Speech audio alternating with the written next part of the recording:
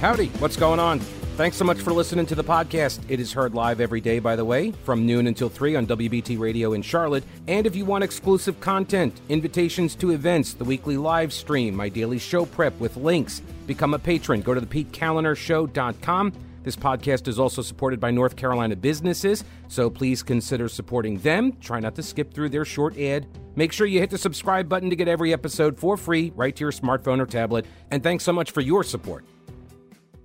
GM's offering a massive buyout. This is just announced today. It's offering buyouts for most of its salaried employees and global executives and expects to take a pre-tax charge of up to $1.5 billion to cover the cost. It comes as layoffs by U.S. company in the past 2 months touched their highest since 2009. Thank you, Joe Biden. Even as the Fed considers raising interest rates yet again, it's just not going well for those people in charge. It's just not going well for them. Even though they continue to tell us about how great things are, it's like, you going to believe me or your lying eyes? It's just unbelievable. The announcement comes as layoffs are taking place. For more than a third of the over 180,000 job cuts announced. The largest U.S. automaker in January disclosed a $2 billion cost cut target, including reducing employment through attrition. Under the terms of the staff reduction, all U.S. salaried employees with at least 5 years of service and all global execs with at least 2 will be offered a lump sum payment and other compensation to leave the company. GM shares fell about 1%, 58,000 salaried employees at the end of 22. Eligible employees interested in the voluntary program have to sign up by the March 24th. So where they're headed with this is, they want to get into the electric car market. Don't forget that U.S. car manufacturers are required to have their fleets at 55 miles per gallon by 2026, if I'm recalling that correctly. So by 2026, your average, so if you looked at Toyota or Honda and all of these car manufacturers, their average, if you averaged all of their models together, would have to get to 55 miles per gallon. So that means a plethora, a virtual cornucopia, if you will, of hybrids and electric vehicles by then to compensate for the SUVs, which will be in short supply relative. I mean, they've got to do a lot. That means they've got to really extend the ranges on these cars a great deal, because I'm telling you, this war on fossil fuels is one of the most horrific things we're doing to our society. And I say that as someone who spends a lot of time at the coast. And I will tell you this, whenever there's a disaster, one of the pleasant things to hear after that's happened and when you're recovering is the sound of a chainsaw, is the sound of trucks able to move debris and clean up things. You take that away.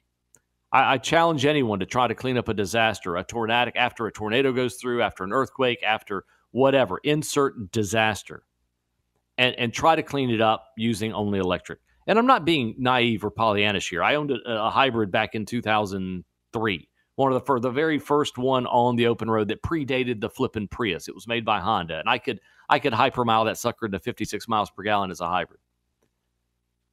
The batteries, you replace them, they're extremely costly. They're still extremely costly. They're not cheap. Don't pretend they aren't. And the cars are still subsidized. At some point, the subsidies have to go away. The government can't keep buying your cars. But when you're cleaning up, it takes that. That's the kind of power you can't set the solar cell out in your yard and your chainsaw be able to take care of what it needs. I spent a lot of time watching ships go in and out the Cape Fear River.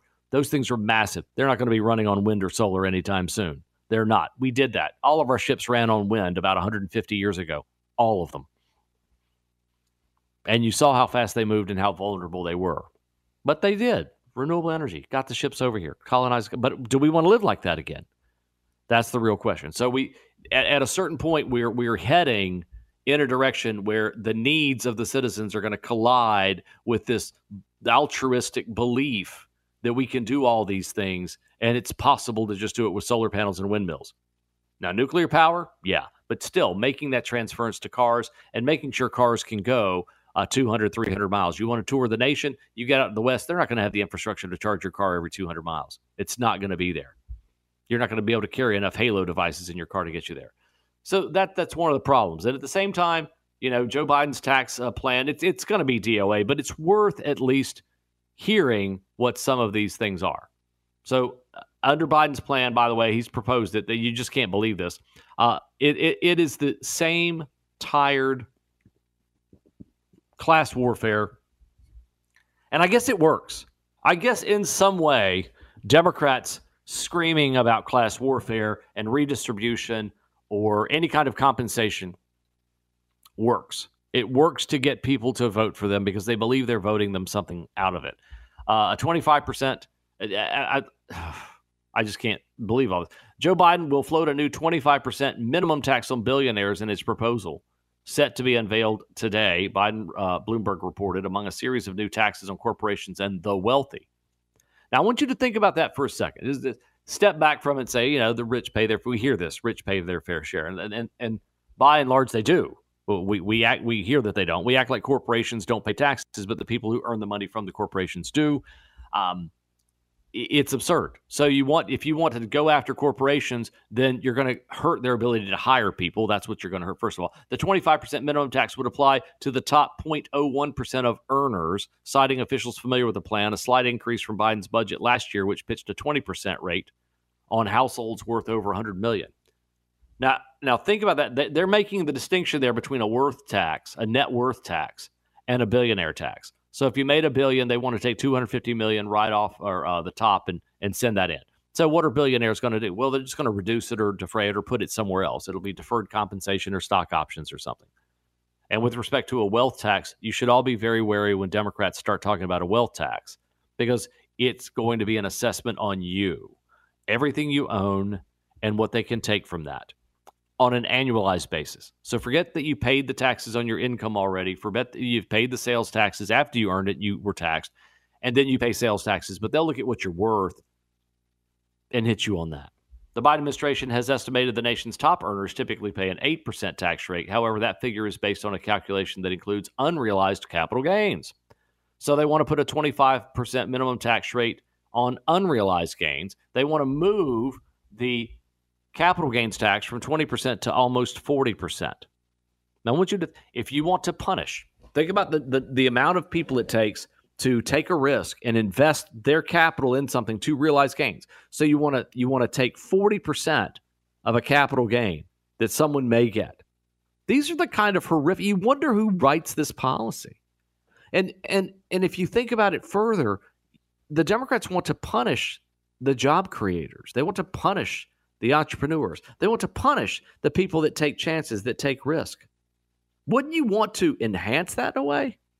Don't you want, because even let's take it another direction. Let's go something ludicrous that nobody in their right mind except me would probably say.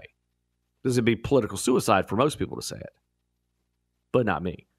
Is that if you think about a billionaire out there. So let's just say there's a random billionaire that lives in your neighborhood.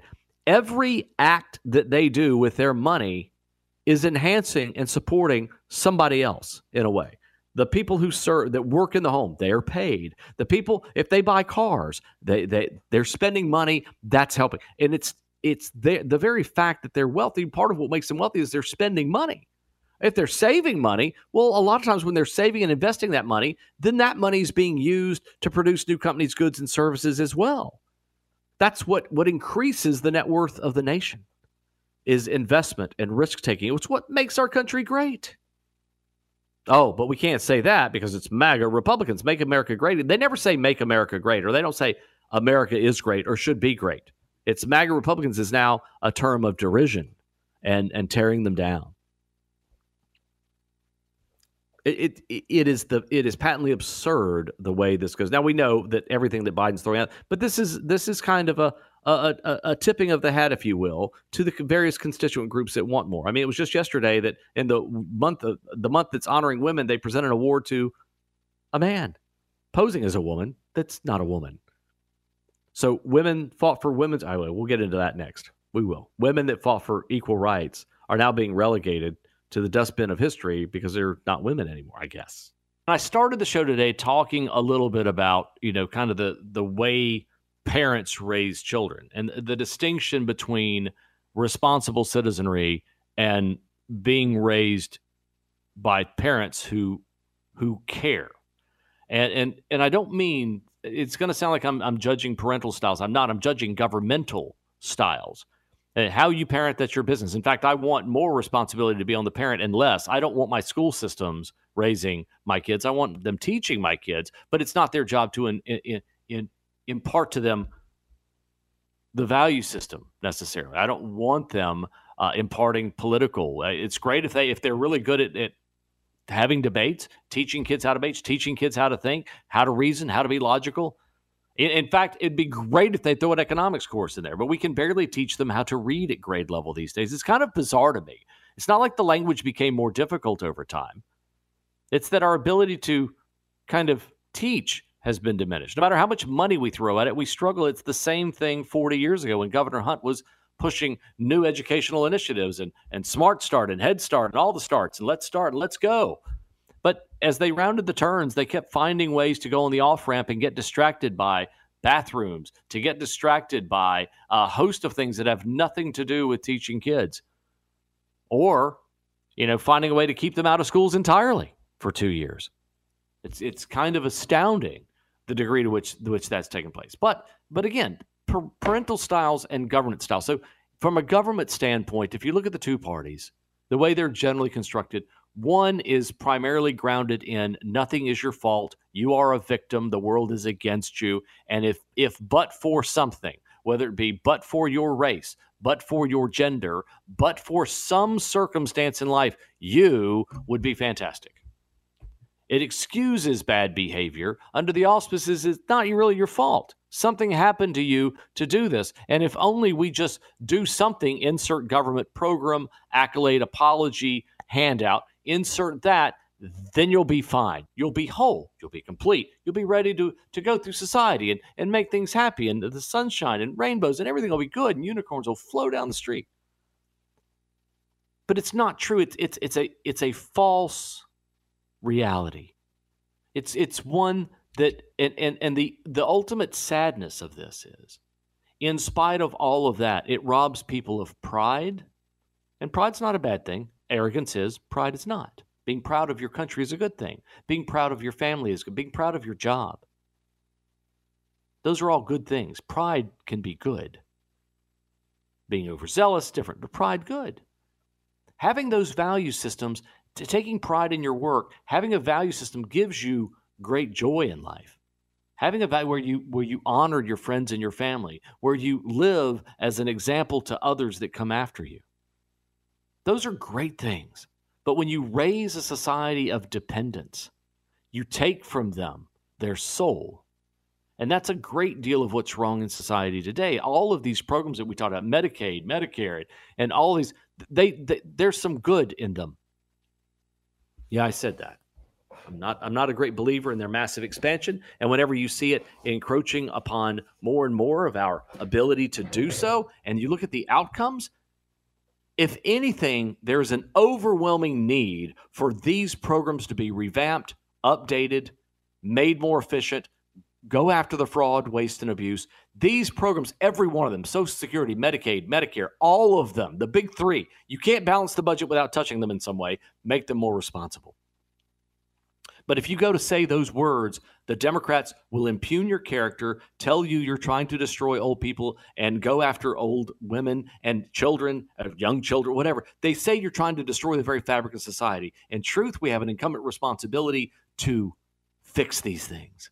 Joe Biden adding billions and billions to Medicare?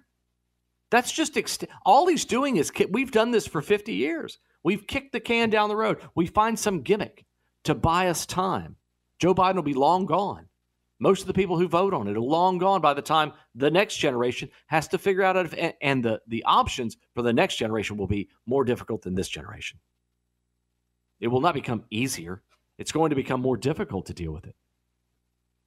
But we've kind of abandoned responsible adulthood, haven't we? Instead of government treating us in a responsible manner, they just act like everything's going to be fine. But for Republicans, these evil fascists, they don't even know what fascism means. Fascism is a way of controlling everything in society. That's just the opposite. We want government out of the way. You want it. Less government. If you want to fix a lot of societal ills, find a way to bring things back to the local level. Find a way to get the federal government out of your life, to find a way for states to do more, find a way for your local communities to do more, to help support their own people that are down on their luck, that are having trouble. Los Angeles, I was talking with some people the other day. In fact, I'm going to save it. I was on a plane flight coming back from Kansas City, sat next to a couple from Charlotte down to Myrtle Beach. Wonderful couple. The first things out of their mouth is, hey, we're from California and we apologize.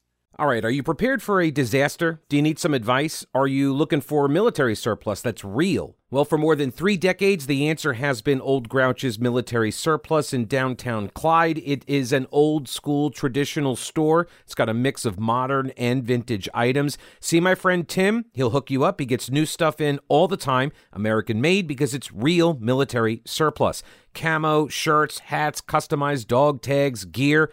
Old Grouch's on Main Street, downtown Clyde, across the street from the anti-aircraft gun. The shop is open Monday through Saturday and all the time at oldgrouch.com.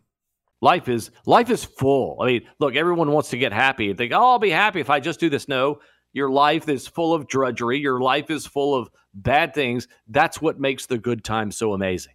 That's why it's important to live in that moment where you got, this was a perfect day. Live in that moment when it happens.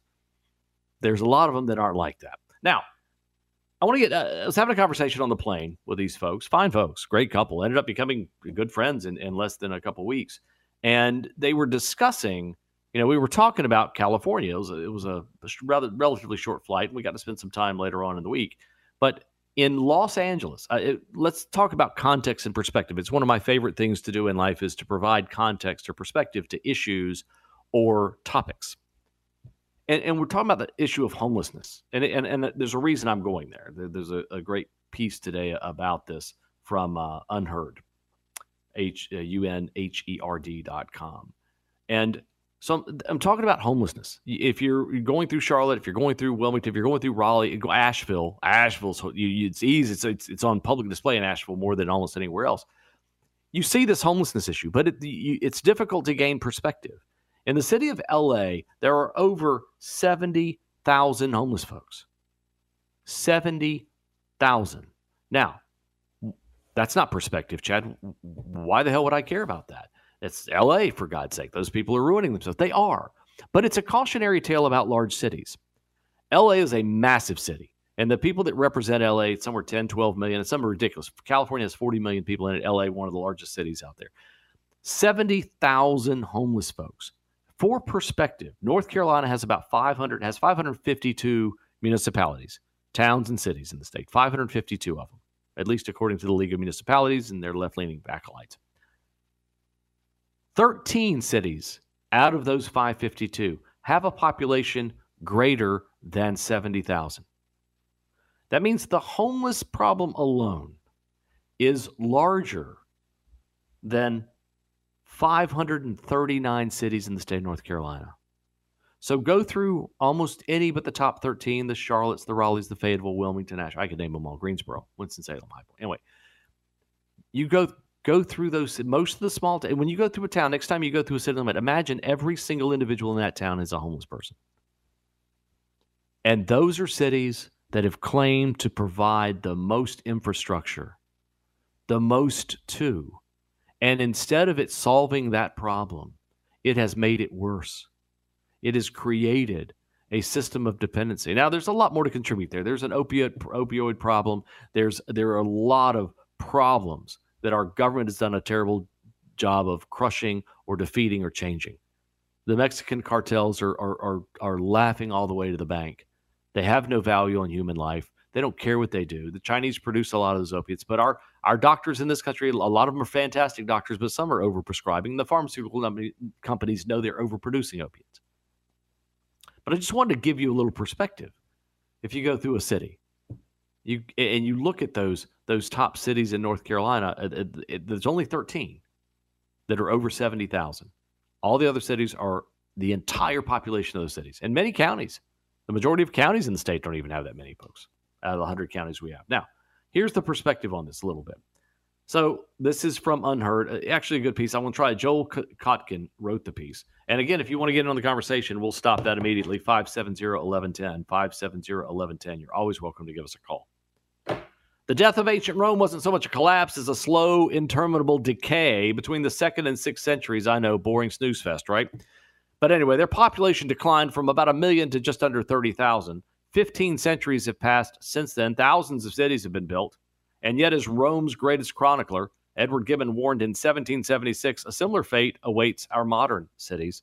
This time, however, their decline will be radical and it'll alter our perception of what urbanism looks like. London, New York, San Francisco, Chicago, L.A. These urban centers epitomized what folks in 1983 referred to as transactional cities based on high finance, high-end business, IT services. They were defined not by production and trade in physical goods, but by intangible products concocted in soaring office towers. For years, folks on the left and right envisioned a high-tech economic future dominated by dense urban areas. Charlotte and urban planners in Raleigh have pursued this endlessly. That's why you have light rail in Charlotte. That's why the people want it in Raleigh. They want these dense urban centers. But it's just not happening. We're living in a world where a number of superstar companies chose to locate in a handful of superstar cities. Yet even before the current downturn, which is what's happening, the data defied the bravado. For decades, the ultra-tall towers that once symbolized urban greatness have been as anachronistic as the cathedrals in the Middle Age. Office occupancy has been declining since the turn of the century, along with the construction of new space. In 2019, before the pandemic, construction was 1/3 the rate of 1985 and half of that in 2000. More serious still has been the movement of people. Migration to dense cities declined starting in 2015. When large metro areas began to see an exodus to smaller places. By 2022, rural areas gaining population at the expense of cities. The pandemic clearly accelerated that process. Think Union County, Gaston County. The pandemic clearly accelerated the process with a devastating rise in crime and lawlessness, notably Paris, Washington, New York, LA, London, San Francisco, Chicago, Philadelphia. In some parts of Chicago and Philadelphia, young men now have a greater chance of being killed by violence than an American soldier serving during the Afghan or Iraq wars. The fading allure of the big city, further undermined by the post-pandemic shift to remote work, also taking place against the backdrop of an urban economy that has increasingly rewarded few. Some districts, such as the north side of Chicago, experience impressive growth, but they're often surrounded by severe deterioration in the rest of the city. 1/5 of residents in the 50 largest cities live below the poverty line. So what is the urban future? The answer lies in the central business districts than the suburbs and exurbs, and this presents a nightmare for traditional urbanists. In contrast to central business districts, suburban offices have fared far better, while sprawled areas such as Tampa, Fort Lauderdale, Austin, Nashville have become the nation's hottest office markets. You can insert Charlotte and Raleigh in that. With the large majority of major metropolitan area residents already outside the urban cores, the most enticing economic opportunity may lie in modern-day versions of what Ebenezer Howard's garden cities, such as Cinco Ranch outside of Houston, New Albany near Columbus, Cary near Raleigh. Those peripheral developments have long disgusted planners and environmentalists. They've all, think about that, the smart growth people have all been against sprawl, right? No, you want dense growth. It's not happening. People don't want it. They're rejecting it. Al Gore wanted it. They hated sprawl. Sprawl's terrible, but sprawl is actually better for traffic. It spreads things out. Reality, they are not the carbon-crazed dystopias depicted by urbanists. Far from being bedroom communities for commuters traveling to the city core, they are increasingly places with their own thriving town centers. By lending themselves to remote work and shorter commutes, they prove ideal for energy efficiency and emission reductions. And the reason I'm putting this out there is because we spent the first hour and a half talking about Medicaid expansion. We talked about this massive way to continue funding things because rural hospitals are struggling. But we're looking at this in a very static way. The truth of the matter is that we are seeing transformation. In the post-COVID economy, more people are working remotely, more people are able to move to remote locations, and our rural areas may see and could see and should see a significant revitalization. If North Carolina would get rid of the certificate of need laws, a lot of medical opportunities would move into these areas. If we would stop looking at Medicaid's expansion so statically, the rural hospitals, if allowed to evolve and be competitive, would be phenomenal centers of growth and opportunity. But we're looking at things so statically with still a city-centric view. Chad Adams, your guest host. It's been an honor and pleasure. It always is. The WBT staff, everybody. You hear me say that, and I don't get tired of saying it because they really are a class act. It's been an honor having done a lot of work for a lot of radio stations and included owning one at one time. Always a pleasure and an honor to be a part of what WBT does. Now, I do want to. I'm going to try to get to this in a way. I'm trying to figure out which way to go with it, and of course your conversations. If you want to get in, 570-1110, 570-1110. You want to call in, but as you're looking at the wind energy world, like the climate change crowd, and let's forget about the climate change crowd so much but there's been a big push. If you look at your battery powered cars, you still have to charge them. And so when you're charging these cars, a lot of you folks, it's not an accusation, it's a truth. A lot of us, we Americans that are charging cars are often charging our cars with coal. No, you're not putting coal in the tank, you're putting electricity derived from coal. So instead of using gas, you're using coal. Good old coal. So when you're looking at all the alternative energy stuff, you've got to look at the full spectrum and say, what are we really doing? And the wind energy issue has been a big one. In North Carolina, it's a massive proposal to put hundreds of these things offshore. These things are about 700 feet high. In Northeast North Carolina, they've got some of them that are 700 feet high. These are 70-story buildings in height. And, whatever you think of windmills, these things they're huge. They're difficult to make. But Greta, you remember Greta Thunberg, the face of the climate movement, who's now adult enough that she can be, picked on like everybody else. This week, Greta Thunberg joined the protest in Norway against wind farms that power 100,000 Norwegian households but operate on land used by indigenous Sami reindeer herders. The community asserts that the flickering of the blades and the noise they create cause distress to reindeer. Importantly, in 2021, Norway's Supreme Court ruled that these farms violated the indigenous tribes' rights under international conventions. Greta, now opposed to wind energy. I don't know where. If you get rid of wind and you get rid of all the fossil fuels, you're kind of left with, hydroelectric, maybe nuclear? If the left would ever adopt nuclear, I think we'd find a lot of common ground. But indigenous rights, human rights must go hand in hand with climate protection, she said. That can't happen at the expense of people. Well, a lot of what happens in this climate fight affects people, not just tribes. Earlier this year, Swedish-owned mining company LKAB announced the discovery of 1 million tons of rare earth minerals, which are critical for renewable energy. Moreover, from the national security perspective, China controls mining and refining of rare earth minerals. The EU does not mine or refine them. After the Ukrainian invasion and the tensions over Taiwan, the Biden administration and the EU want to onshore important supply chains, including those pertaining to critical materials. 30 mayors of tourism-dependent New Jersey coastal cities want a moratorium on offshore wind because they're claiming they hurt whales and led to their deaths in the Atlantic, because there aren't many left over here. These mayors have been joined by the Native American Congress, which wants offshore wind moratorium both on the Atlantic and Pacific. Native groups are concerned about all this. Nevada's Thacker Pass lithium mine opposed by Native American environmental groups. Native American nations want to halt the project because their ancestral graves and cultural sites are located there. The Yakima Nation, Confederate tribes and bands of the Umatilla Reservation and Warm Springs Confederated tribes opposed 1,200 megawatts of Goldendale pumped hydro because it would harm their areas.